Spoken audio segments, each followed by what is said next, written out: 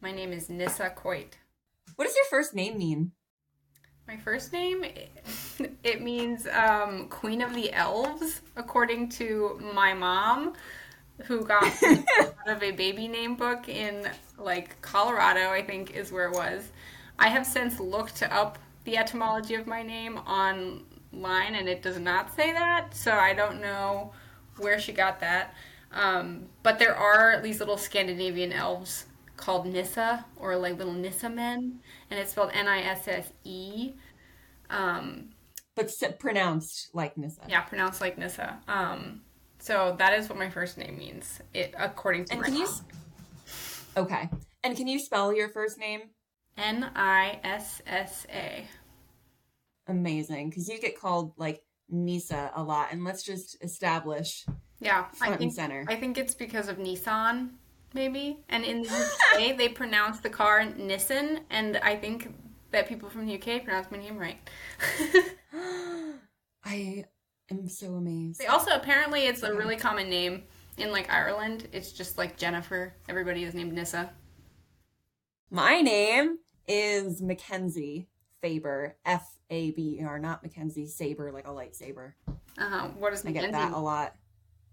Okay, it means son of the wise ruler, which is like bold and brazen of my parents.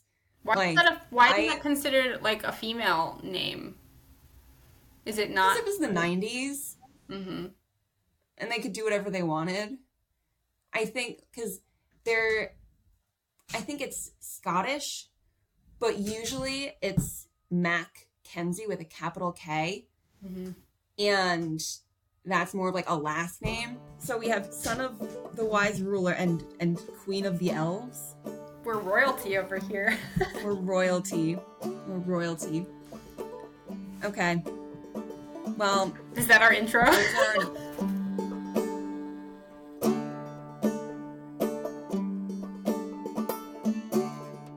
Let's start with what is the general definition of a local currency? Really, it's exactly what it sounds like. It's a type of money that is only used locally in a given, usually geographic range. If there were a local currency in the town of Colchester where I live, people in Colchester would recognize it as having value, whatever it was. But if I went to South Burlington, for example, it wouldn't hold any value. Five types of local currency that I think will kind of give it a little bit more texture. There's what they call reputational scrip. And in this case, it's this kind of privately issued currency, which is issued by stores, organizations, or individuals. And that's like if they need to meet payroll or you use their money at a company store, for example. And it's based on the economic power and the reputation of the person issuing it, or the organization, or the company, or whatever. Eventually, it can be pulled out of circulation and redeemed by the issuer. So, this is probably one of the more coordinated examples of it. And I think it's a little bit more obvious. But say you are living and working in a coal mining town, there might be a form of currency that you use there. That's kind of the first example. So, from investopedia.com, quote, the terms money and currency are often thought to mean the same thing. However, while related, they have different meanings. Money is a broader term that refers to an intangible system of value that makes the exchange of goods and services possible now and in the future. Currency is a simple one. It's a tangible form of money. So that's why it's local currency and not local, like, monetary policy. Like, it's local currency. It's very simple. You can hold it in your hand. Does that mean the check that you write versus the coin or the dollar bill that you cash Yeah. versus the credit card swipe? The currency is the actual piece of paper cash, and the money is the Yeah. numbers that are transferring. Yeah. That's that's it. The example that Brett Scott uses that I think is really helpful is like a bottle bottle of soda, the soda is the thing that's valuable.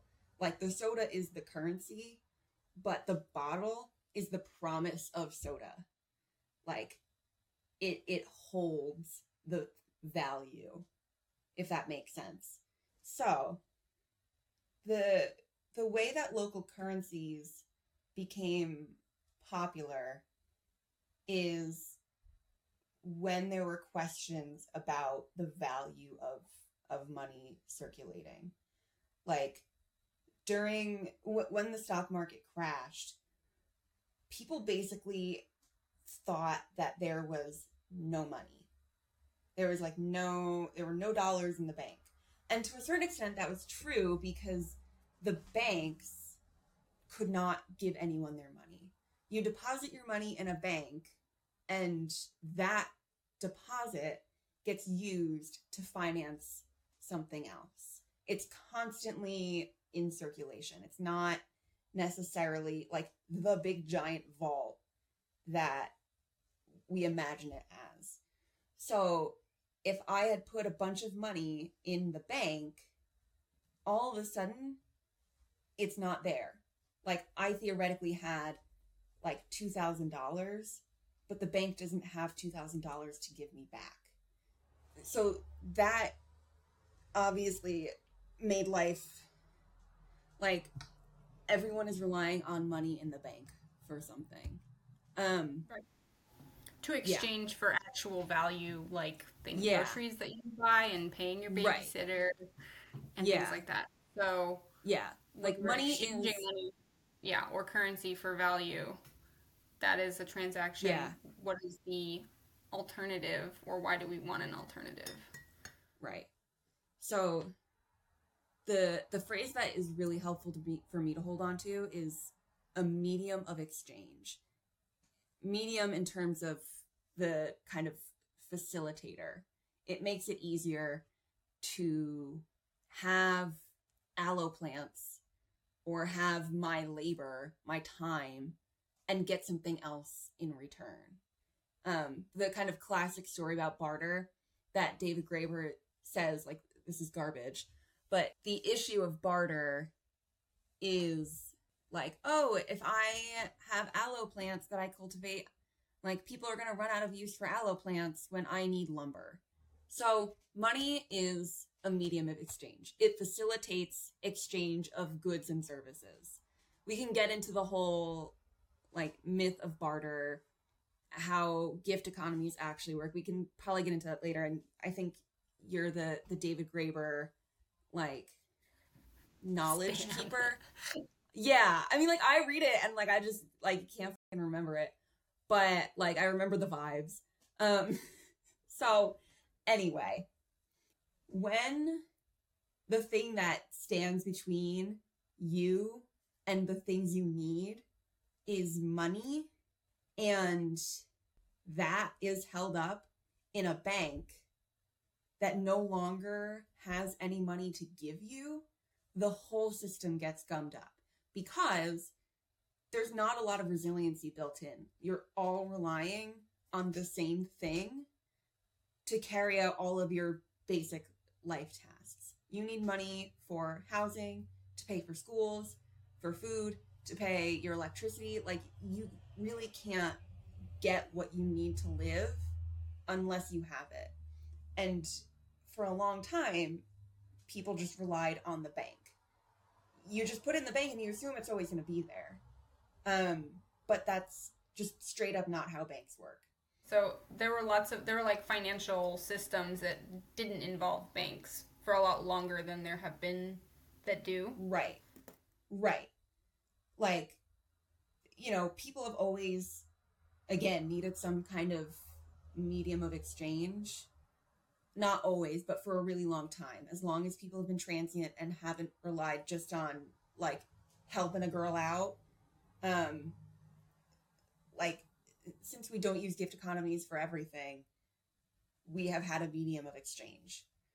And, like, there had been a bunch of financial crises throughout, like, the history of the country. Like, anyone who's seen Hamilton or remembers anything from A Push One banks have been controversial and also have performed a pretty important function in the kind of crappy garbage system that we live in. So in the 30s, when like truly everything went to shit, everyone was like, oh crap, like what, how are we going to live our lives? We've built this system that's literally crumbling under its own weight. So when people perceive that there is simply no money to be had, even though like the value technically has just been moved somewhere else, right? It's in this investment project, but that's not, like, I'm not going to pretend to understand the stock market, but I know that like the stock market made it go boom. Stock market goes boom. People don't have money because the bank can't give them the money because the bank gave it all to investments. So Yeah. so the bank knew that people essentially had money but no currency. One of the things that they started doing was saying like, listen, I know we're going to have your money eventually. Like, we have to give it to you. So here's a literal piece of paper that's basically saying, you know, this piece of paper is holding the place, is like representing the value of the currency that you deposited. So it was almost a way of, it was like a stopgap thing. It's like, just, you know, we promise you'll have it and we know you need it, but we can't give you the coins right now. So that was one type of local how is that currency. piece of paper different than a dollar bill? You know, like you said, they had the money, like the value technically that they had deposited that didn't go anywhere, but they didn't have the actual currency. Yeah. Was there any kind of like inflation, or was like the actual they weren't dollar bills at the time? Like, this is probably too far down a rabbit hole for this conversation. No.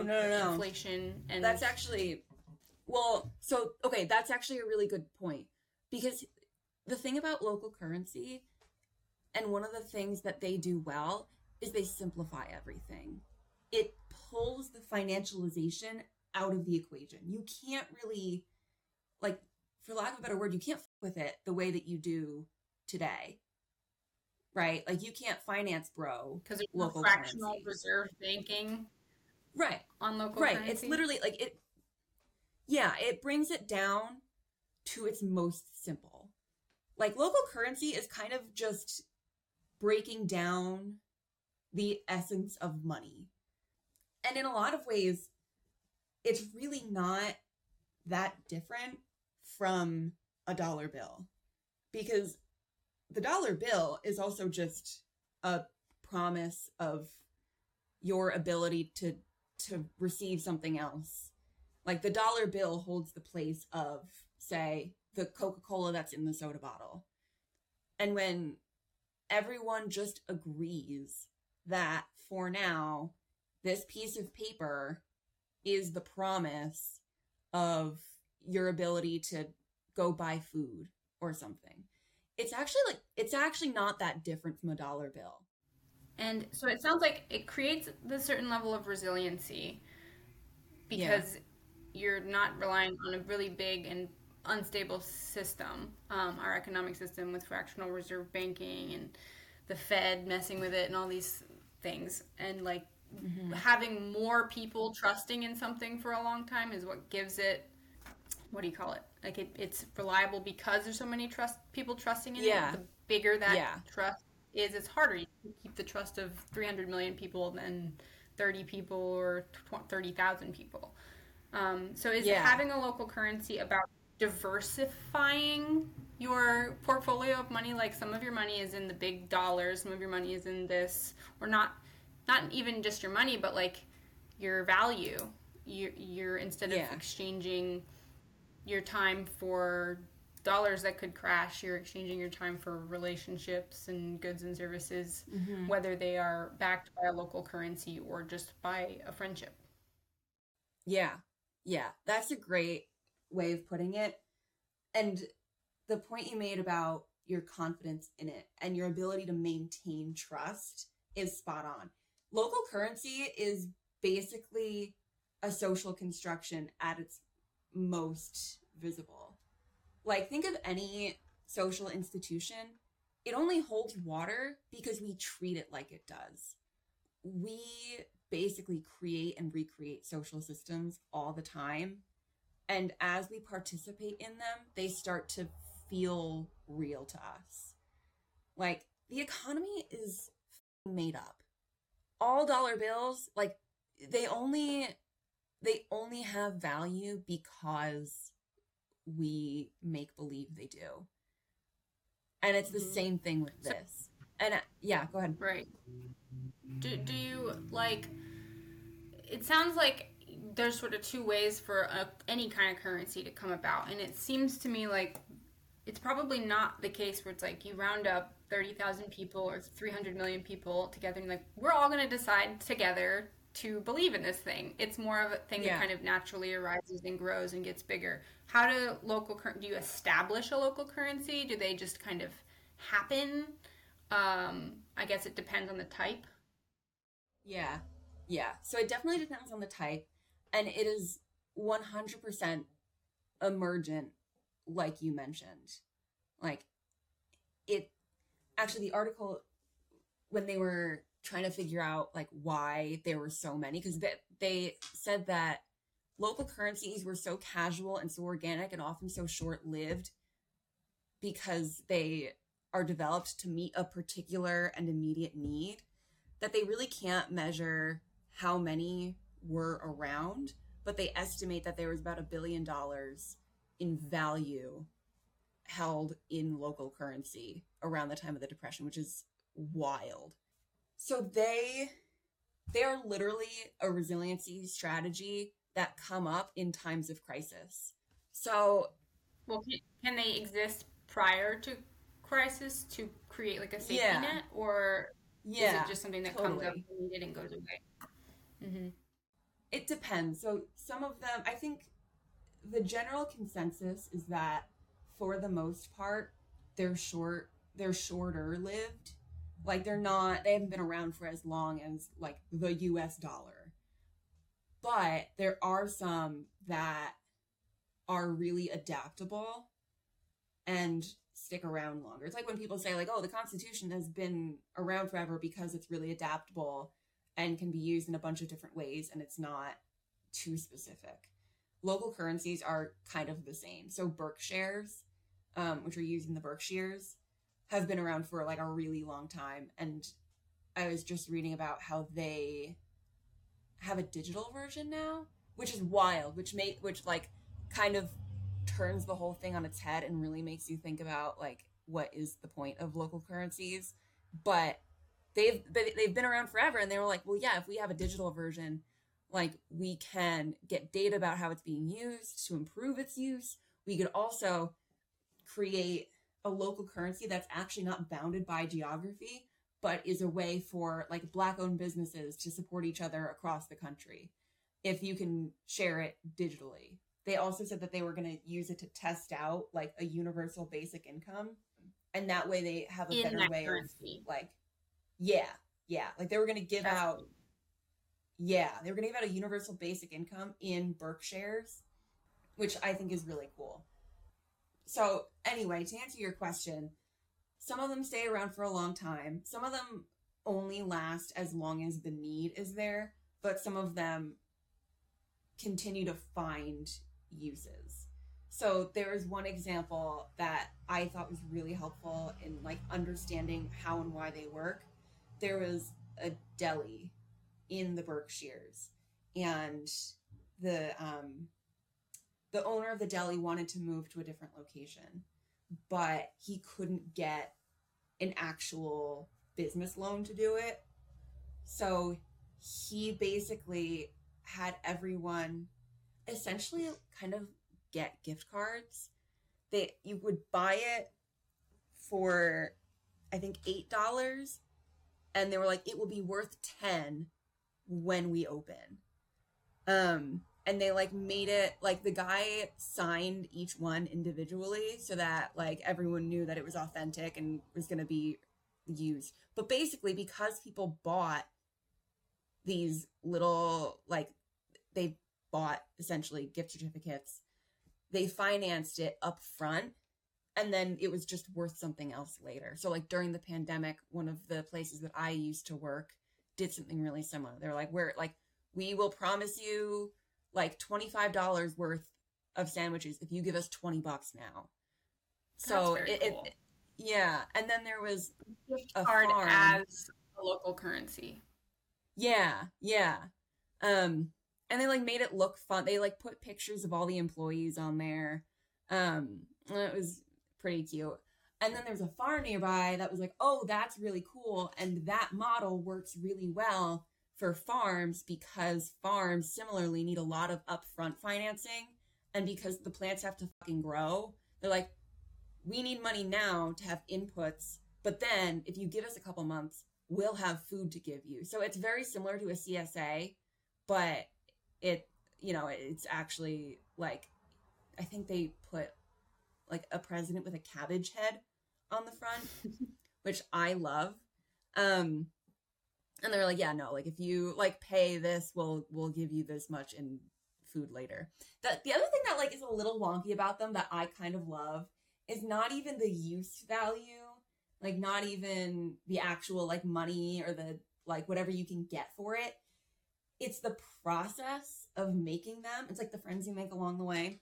And like you get to like it's this process of people being like, oh, like I think we want to put this on our dollar, or like, oh, like we all love this deli, like we all want to support the deli, like this, and like it becomes a local institution, and they're like, hey, like I helped finance it, and like now I'm gonna come back and like get, and also sometimes if you do that thing where you pay up front for the promise of something later, sometimes they'll be like, oh, the longer you hang on to it and the more time you give us, it will increase in value. Like kind of like So it's like a savings bond, a deli Yeah. bond. A deli bond. My favorite type of bond. Listen, Janet, my grandmother, gave me a lot of savings bonds, and none of them, I think, are accepted by my local delicatessen. So, Right, and sandwiches have more value than US dollars because you can actually eat them. right? Because here's the thing, I know I will be able to afford a sandwich. I will never be able to afford a home even with my savings bond. So, I'm just gonna go So buy myself a you bagel and live my life.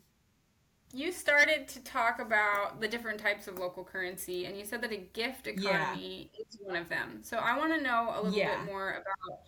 Let's pretend for a minute that it's not one of them, and sort of Mm-hmm. compare. Well, what is a gift economy, and then maybe like how is that Okay. different from the sort of deli bond that you just described? Because one of them, Yeah. it seems like more relational, and the other one is more Mm-hmm. transactional, and it is also like with something like a deli bond or other types of local currencies, you can eventually cash out and go back to the real, Mm-hmm. quote unquote, real world of money. Whereas with like a Yeah. gift economy, it doesn't ever cash out into real money. It's just relationship Right. and pies for eggs and things like that. Yeah. Yeah. So the gift economy premise, and the reason that David Graeber says these likely preceded any sort of like actual barter or even financial system, is if like Jason has all these berry bushes growing in his backyard, and he texts me and he's like, hey, like we can't possibly pick all of these on our own. Why don't you come over, bring a basket, and you can just have as many berries as you can pick? And I don't necessarily give him anything in return. Like he says that I help him, manage the crop, but like let's be honest, I'm not really that efficient, and like nothing would happen if no one picked the berries. It'd just be kind of sad. So Jason is essentially giving me berries and is not asking for anything in return. But because he's offering me a bunch of berries, we start to build a relationship, and we have some kind of rapport. And not through any formal arrangement, not because he said, oh, the berries are worth this much. I start thinking, like, oh, okay, like, in order to maintain the relationship, I would like to give him something in return. So it's not necessarily numerical. It's not always even. it's just a general sense of goodwill, right? Like, I just want to help out. I offer to cat sit when they go away. And it just kind of continues on the cycle. And the premise is that we are going to continue to be in close proximity to each other. We are going to continue to talk to each other. There's not really an end date. No one's moving away. And eventually, you just kind of know that things even out. And even if they don't, it's okay. You don't mind. Right. It's like In how college, we like called one it the friend homie is fund. the what? We called it the homie fund. You know, I'll buy your groceries, you buy me pizza next summer, we'll Yeah, be fine. it's the homie fund. And like I And think I about it a lot. one of my friends was he lived in like a house of rich people in his frat house, and they would be like, "Hey man, that egg you had was 15 cents. Can you Venmo me?" And it's just like, dude, this is how the rich live. No, ugh, we're not doing that. It's just fine. It's fine. Like I think about it a lot. Like you know how one friend is always in crisis, and like if one friend were in crisis every day, like it would wear on you. But like, you know, if you're in crisis, I know that God knows I'm going to be in crisis at some point. And like you just kind of help each Hmm. other out, and it's just based on friendship and human decency. So it's it's probably the most casual and most trusting of the quote unquote like local currency things. If we're just thinking about like types of exchange of goods and services between people, super informal. If we think about it like a spectrum, like if gift economy and just good vibes and homie funds is over here, it starts to like as you become more formalized, it starts to look more like barter, maybe even a time bank of sorts. So one of the examples that the article I was reading mentioned was like in the Great Depression when a bunch of people were out of work, but there was still actually stuff that had to get done. For example, like late summer, early fall rolls around and there's a ton of stuff you have to harvest. So, okay, so we were talking about gift economies and then how they formalize like on the spectrum, if gift economies are kind of the most informal, just based on good vibes, and like a super formal one is like finance stuff with actual money, then as you inch closer you get an actual barter system where the relationship is not so certain, right? And there's more of an eagerness to actually receive something in exchange for what you've given. So like That is of it's equal value. yeah, it's almost like so Jason offered me a ride when I first started working here when I like didn't know him and didn't really didn't really see each other outside of work. He was not inviting me over to pick berries. Like I was not baking stuff and giving it to him just to be a friend, right? Like in a gift in like a super casual gift economy, you just do it to be a friend. But early on, when he would drive me to work, I would offer gas money, right? Like that's a little bit. I mean, you're getting money involved, but you know, like Connor, you drove me to work. I made you a pie. In my mind, I said, okay, like one ride to work is equal to the effort and skill of making one pie.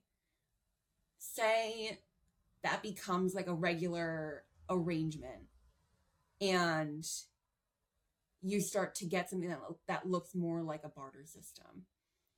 Like, Nissa, you give me a candle, I give you a pie. Does barter have to be like agreed upon? Because like it seems to me like a barter Yeah. would be like a all right, I have apples, you have shoes. I say that an apple is a shoe.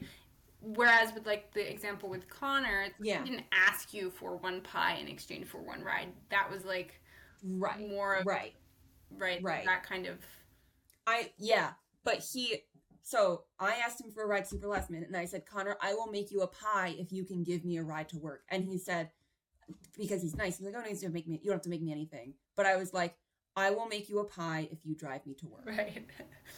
In the Great Depression, people were like, I don't have dollar bills in which to pay my rent, but I have eggs from my backyard chickens, or I have an apple tree. I will give you apples in exchange for rent. Mm-hmm. If your landlord owns a goddamn apple orchard and already has an abundance of apples, apples are less useful to your landlord. And he'll say, like, you know, I appreciate it, but that's not really going to work for me. And then the tenant might say, well, oh, like, I have chickens. I can give you fresh eggs. And the landlord is like, oh, you know what? Like, I recently started to like omelets. Eggs are expensive at the grocery store right now. Eggs would be really great. And in exchange for eggs, like, you bring me eggs every Friday, we'll consider that our rental agreement. Mm-hmm. That's a more formal barter system. Right. The example of Connor and the Pie is maybe somewhere between gift economy and barter system. Right. And then also, like, a gift economy versus just a regular friendship network. Is there a difference? Yeah. Or are all friendship networks kind of gift economies? Or are gift economies a little bit more formal in their expectations? I mean, I guess in a gift economy, and I'm just thinking out loud, in a gift economy, you don't necessarily have to like each other, but you do know that you somehow depend on each other. Like, it makes sense to, like, help a neighbor out because you live next to each other, and, like, odds are you're going to have to put up with each other for a while, and it makes sense to have a good relationship even if you're not inviting them over for wine and cheese. Mm-hmm. Like, you could consider just kindness and generosity between two friends a type of gift economy. But I would say this is like a square is a rectangle, but a rectangle is not a square. Mm-hmm. Gift economy isn't necessarily friendship, but friendship generally involves some kind of gift economy. Right. Which is really a funny way of understanding just human relationships. Mm-hmm. Like, we were always giving and receiving, and that's kind of how we come to trust each other. Right. Like, I had a friend who every time I had a problem and I needed someone to talk to, she, like, would put off our phone calls, and she wasn't really listening, and she'd be like, you know, I'm just walking to dinner, so, like, I can talk for 5 minutes. But then she would have these crises, and she would, like, commandeer my time for 2 hours, which at first I was happy to do. And then when I was like, well, what the hell? Like, I need someone to talk to as well. That's when everything broke down. So that's when, like, a relationship starts to break down a little bit. And, like, you know, we used to dance together, and, like, we had, like, math class together, and I would explain, like, if one person didn't understand something, like, the other would help each other out, and all this. Like, I would pick up Starbucks on the way to dance, as you do when you're 17 and just get a license. And, like, yeah, but so that's actually, like, this is actually a really good way to think about it. Like, the trust breaks down because I don't feel like I can depend on you, and I no longer want to be in a relationship with you. Like, if we were neighbors, we would kind of have to suck it up. And, like, you know, we've all had neighbors you don't like, but you kind of, like, help them carry their stupid furniture up the stairs. But yeah, so when the gift economy breaks down, everything breaks down. And then a barter system is maybe a little bit more kind of like tit for tat. It's like, well, you know, like, this, like, you're residing on this parcel that I pay a mortgage on. I'm going to need something in return. And I won't ask for anything in return unless I, like, really, really love you. And even then, like, I might still ask for eggs. There's another thing that gets lumped into the barter category of a local currency. So they call it a self-help scrip. And it looks a little bit like a time bank. So they call it, like, a self-help cooperative as well. So in this case, a bunch of unemployed people would come together, and if, you know, a farmer, for example, didn't have a lot of cash flow, like, floating around to pay workers, they would coordinate with this group of unemployed people, and they'd figure out some kind of arrangement. Like maybe there's a farm stand that they can kind of help themselves at. Maybe they get food in return. The article also mentioned that sometimes there was like a central cooperative store that would be the hub for this group. And sometimes they would just exchange their work for a good deal at the store or something. So in a very real sense, it's an alternative to actual dollars. Like they would normally just get like $100 for working that they could use anywhere, but instead that transaction is kept really local when the farmer says, okay, you can just go to the farm stand and pick up a couple vegetables, or you'll get a discount at this store. And then that's where you also get into the kind of the friends you make along the way of local currencies. It requires coordination and trust around the whole group. And then if there's a place where, if there is a store or a commissary that is their kind of home base, that becomes a little bit of a social group, which doesn't happen when you're just getting cash. Mm-hmm. So does that kind of answer the question about like the barter gift economy? And okay, great, so fabulous. We did it. Okay, the reason that we kind of started talking about this was with a concrete example of like potentially implementing a gift economy. So the example, or not a gift economy, a local currency. And the example that we were sort of throwing things at, throwing ideas at, was this artist exchange. So artists coming together and doing sort of a pseudo gift economy, pseudo barter system where they're all contributing some sort of service. So haircuts, tattoos, fingernails, painting, art swaps, and they're accepting things like plants in exchange for doing your nails, or haircuts in exchange for a tattoo. And part of the point of that is to create relationship, to create this community, but we also want artists to be supported and to be valued for what their skills are and what their time is. So we were kind of like, well, would this be a cool place to try out a gift economy, or would it sort of cheapen that relationship building and exchange sort of? Try out a local currency? Yeah, sorry. Try out a local currency. Yeah, okay. In order to make it like better as it grows, or more resilient, or just to be experimental. And we kept running into like, well, how do you even start those things? Does that kind of go against the ideal of creating this artist exchange network to begin with? So what are your thoughts? So I think if we use the definition of a local currency that considers barter and this like quote unquote self-help cooperative situation as a local currency, then I think you're kind of already doing a local currency.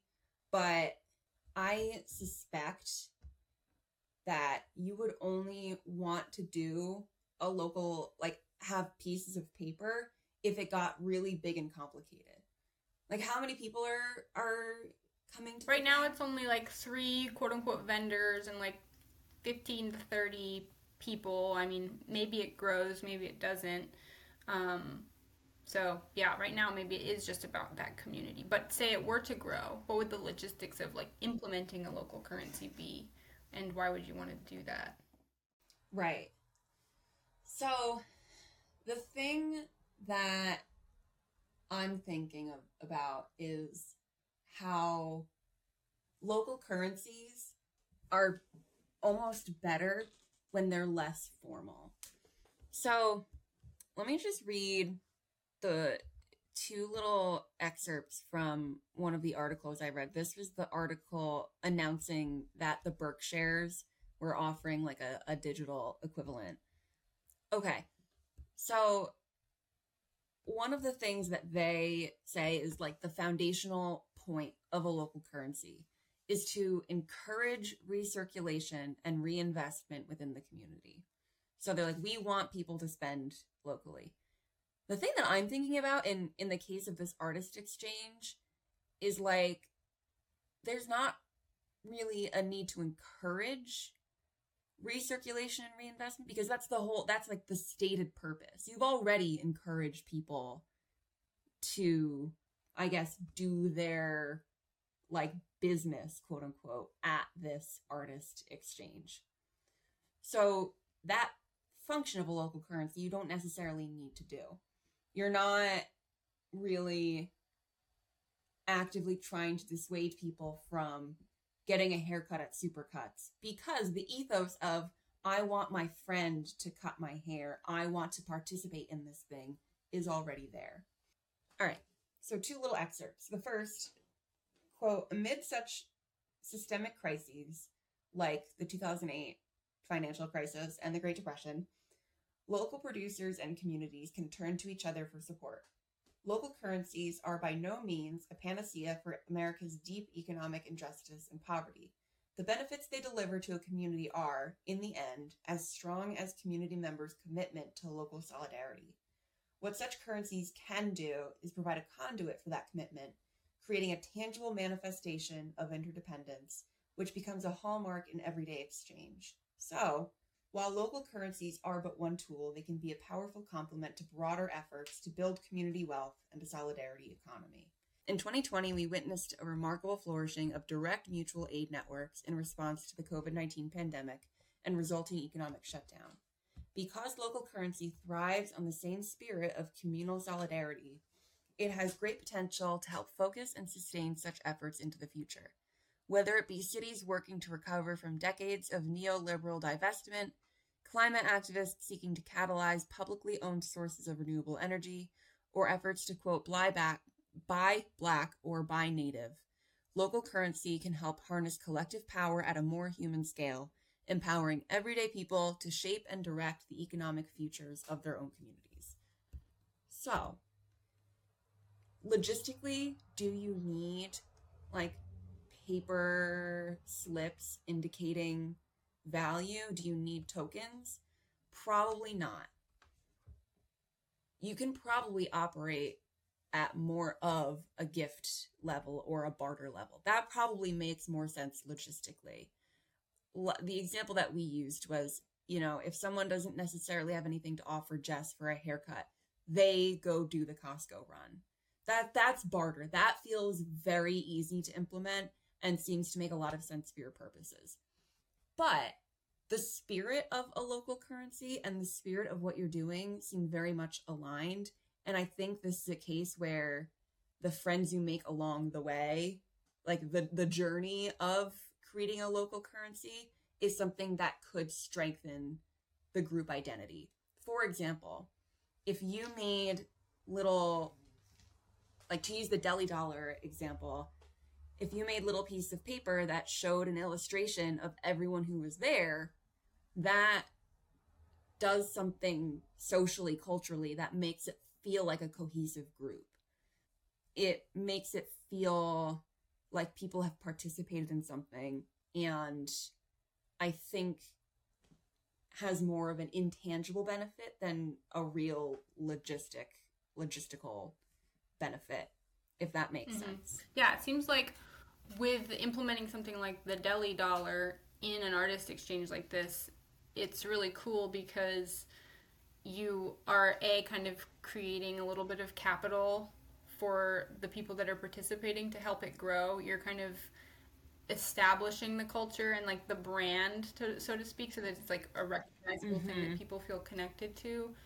And you're kind of creating a local currency in that someone doesn't necessarily go back and cash it in for a tattoo in the future, but they give that currency to someone else who maybe gives it to someone else in exchange for something else, and it becomes a local currency. But it's still like backed by the dollar. Someone somewhere, it's going to be backed by the promise that you could eventually go and trade it in for actual money or a tattoo later on down the line, or it was like kickstarted by a dollar originally. Yeah, I mean, that's how most of them operate. Like, it's backed by a dollar. In most cases, you can take it out of circulation in the locality or the specific group. You can pull it out and plug it back into the main system. Like, eventually, if I move out of town, I could just cash in my Colchester coins and go, like, move to Maine and be none the wiser. But in a lot of cases, like, this seems like an example where you realize that money is made up, and even if it's not backed by a dollar, you've all decided that it has value. It doesn't necessarily need to plug back in, because you have a space that is geographically and temporally confined. If you don't kind of plug the value of a haircut back into, like, your rent equation, and you just treat this as its own thing, then it's achieved its goal. If someone takes the piece of paper that you've decided is your currency and, like, gives it to a friend, and the friend uses it for a tattoo because the friend actually doesn't have as much to offer as you do, but you still want them to have fun, you've achieved the goal. How do you start a local currency other than just all being like, Right. how we all collectively decide? Like, with Davis dollars or Berkshires, did somebody have to, like, did some kind of committee come together and decide that we're going to use tax dollars to fund the initial, like, loan out of Berkshires, or what? So, okay, the article that I was reading said, actually, in most cases, it is not, there's no connection to a systematic understanding of the economy. Like, you, me, Nicole, Connor, we talk about this, we get caught up in the idea, and then we think, like, oh, we want to try this because we understand X, Y, and Z about the economy. It's really, in most cases, it's not coordinated at all. It's very emergent in the fact, in the way that, like, it starts between a couple people.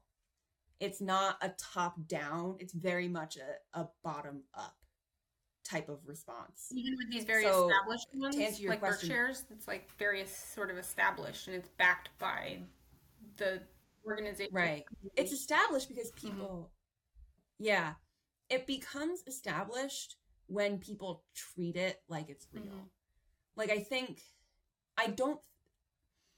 guess in some cases, and I forget how Berkshires specifically started, but, like, there could have been a committee that was all about, like, local spending or whatever, and they're like, oh, we're just going to issue this money and, like, you can use it in these places. But apparently, according to the article, most times it's not like that. It's very much like this one organization or this one farmer needed to solve a problem and had the idea, and maybe they brought it to a bank and they were like, if we did this, would you support it?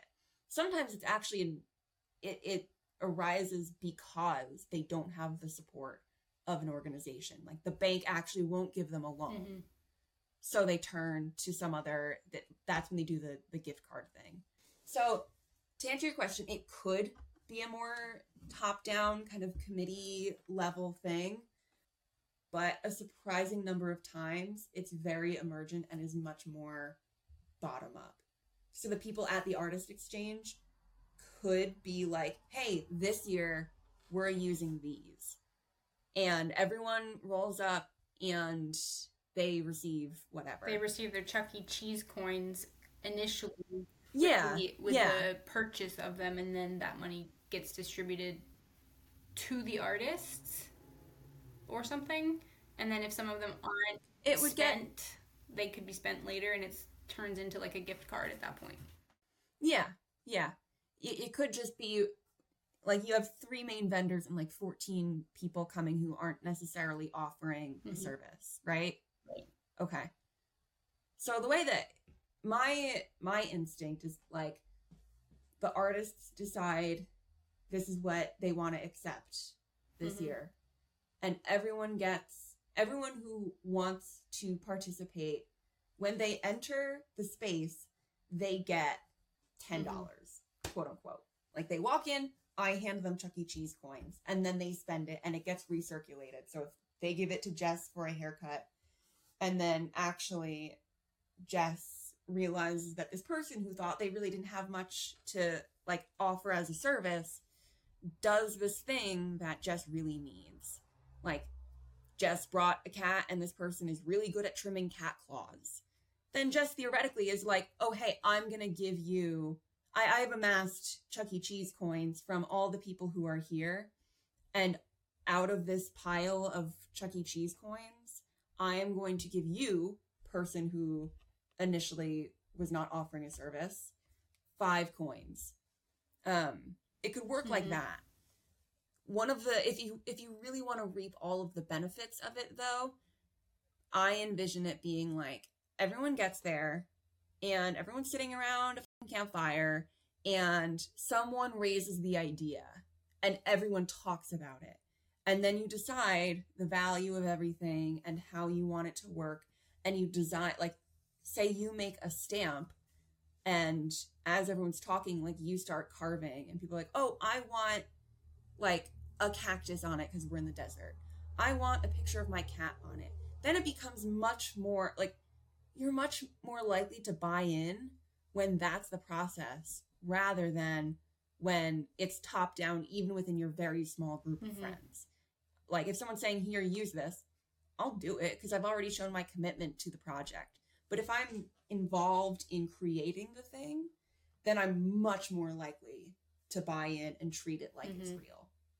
So that's the fun thing. It's all made up and there are no rules and you just do whatever you please. So how would we've kind of thrown around the idea of using a local currency or experimenting with a local currency in EcoGather? Do we know anything about what Nicole's thinking was there, what that would look like? Establishing it, just creating it emergently, using it as payment for classes that people are enrolling in? Yeah. Do we know? So, no, but I was thinking about it a little bit. And imagine if people came from all over and we're using Craftsbury's roads to get in. And we're, using resources from the area where we're hosting. We could create a local currency that is useful, maybe in the group of people who have RSVP'd, but actually is maybe like a Northeast Kingdom dollar. And we use it as a way of making sure that Walmart isn't receiving most of the benefit. And they would be receiving the benefit because they're cheaper and they pay their workers less and they create a drain on local economies. Instead, we could say, hey, everyone is invited to come to this thing, but we're going to give you some, I don't know, maple leaf dollars that are only good in the Northeast Kingdom. And there's some kind of exchange rate that makes it worth it for some people beyond just the general kind of pride of doing the local shopping thing. You maybe get some sort of discount. Similar to how the deli dollars, you bought them for $8 and they were worth 10 later. You could do something like that. You could also do some kind of barter, right? Like we don't have a ton of financial resources, but the two of us are good at graphic design stuff. So say there's an emerging business and they have a lot of input costs for their craft and they have a really crappy website. Instead, we're like, if we can work together, maybe we don't pay you in real dollars, but we offer a valuable service. It's not the shit thing that people do sometimes where it's like, I'll pay you in exposure. And they're like, I don't need exposure. I need to pay rent. But sometimes having a website is an actually really valuable thing. And it's also valuable because someone would have to spend a lot of time learning how to do it or learning how to set it up. We're offering our time and we're offering our skills. It could work like that. It wouldn't necessarily just be Chuck E. Cheese coins. Even though if we had a tent of vendors and we wanted to give everyone coins, sure, we could do that. But there are actually so many other ways that a local currency can work that are more expansive and a little bit like, this is one of the few times where like actually like chaos research shows is good. So like they're like, the more emergent it is, the better your chance of success. And they were like, yeah, no, people are not sitting around waiting to understand how the economy works. They just know that there's a need, that the current system is standing in the way of them meeting, and they come up with another way to do it, just kind of based on what they know about how money works. They just know that I give you something, you give me something. And you can go from there. That is a great segue into what I wanted to talk about next, which is the current system. I feel like a lot of people have a lot of like skepticism and anxiety and maybe rage about the current system. And like the most ideal scenario would be to completely opt out, to be totally taken care of. You don't have to go to work to survive. And you can live like a person is supposed to live and hang out with your friends when you want to, and we work when we need to get things done, but not because that's what our jobs tell us that we need to do. And it sounds like from our conversation, the ways to opt out, like the appeal of a local currency is sort of opting out, either to not support the system, to sort of divest from the system, and also to protect yourself if for some reason the system collapses. But it doesn't sound like any one local currency is going to be the way to do that. There would be like a diversification of, maybe you have some small part of UBI coming from a local currency. You are involved in a worker co-op and a housing co-op, and there's a gift economy sort of aspect, and maybe you still have to keep a little bit of actual US dollars in the bank for a while. So, what do you think is the best way to opt out? What is the combination, or what are your just thoughts on using any of these economic things to opt out without having to like totally change the larger system? Yeah. I mean, something that is important, that has been really important for me in thinking about this sort of question, is like, just because a hammer doesn't build the whole house doesn't mean you don't use a hammer. You just have to think about what your needs are and what the right tool is for that thing, and you just need to start. You only have two hands. You can only do so much at once. So like, I used to, like, for a while I was like, oh my god, I actually need to do all these things, or like, I'm a phony, and like, I don't actually have any sort of preparation for like the collapse of the financial system or whatever.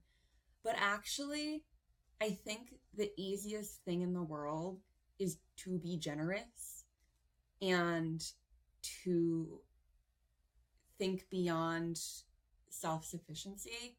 If you're doing that, then you've already started. Like, I think that was actually one of the things that I didn't realize until I was here. If you practice being a generous person, you are well set up for divesting from the system.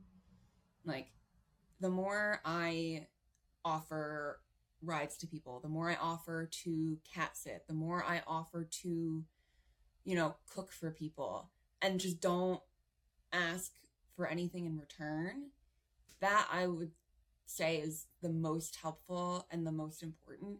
And it feels the best. Like, that is super visible. It's super tangible, even if I don't have a piece of paper. And like, that's hard. I think if we're operating in a really scarce environment, like when I was laid off and was in grad school and had like literally $200 to my name, I was really scared to offer things to people. I was really scared to have someone over to eat, because I was like, well, I'm on a really strict grocery budget, and like, I already have a hard time getting enough for like me and my partner. But actually, and like, I understand the self-preservation instinct, But actually what happens is the opposite. And if you are being generous with someone, like, that's how gift economies work. You know that there's a system of care in place. If I'm making someone dinner, if I am on the verge of being evicted, I am actually much more well prepared if I've been a decent and generous person than if I squirreled away an extra $5. The $5 won't save me, but a friend might. So I think like that would be my first piece of advice. And by extension, try anything. The point is that it's all made up. And with a local currency, you have a lot less to lose. It's usually because you've already lost something pretty significant that you start using this anyway.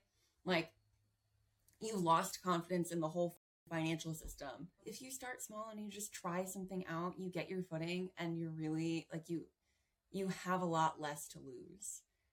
More practically, one of the reasons why people use these kind of, like, made-up pieces of paper is because it can't be toyed with.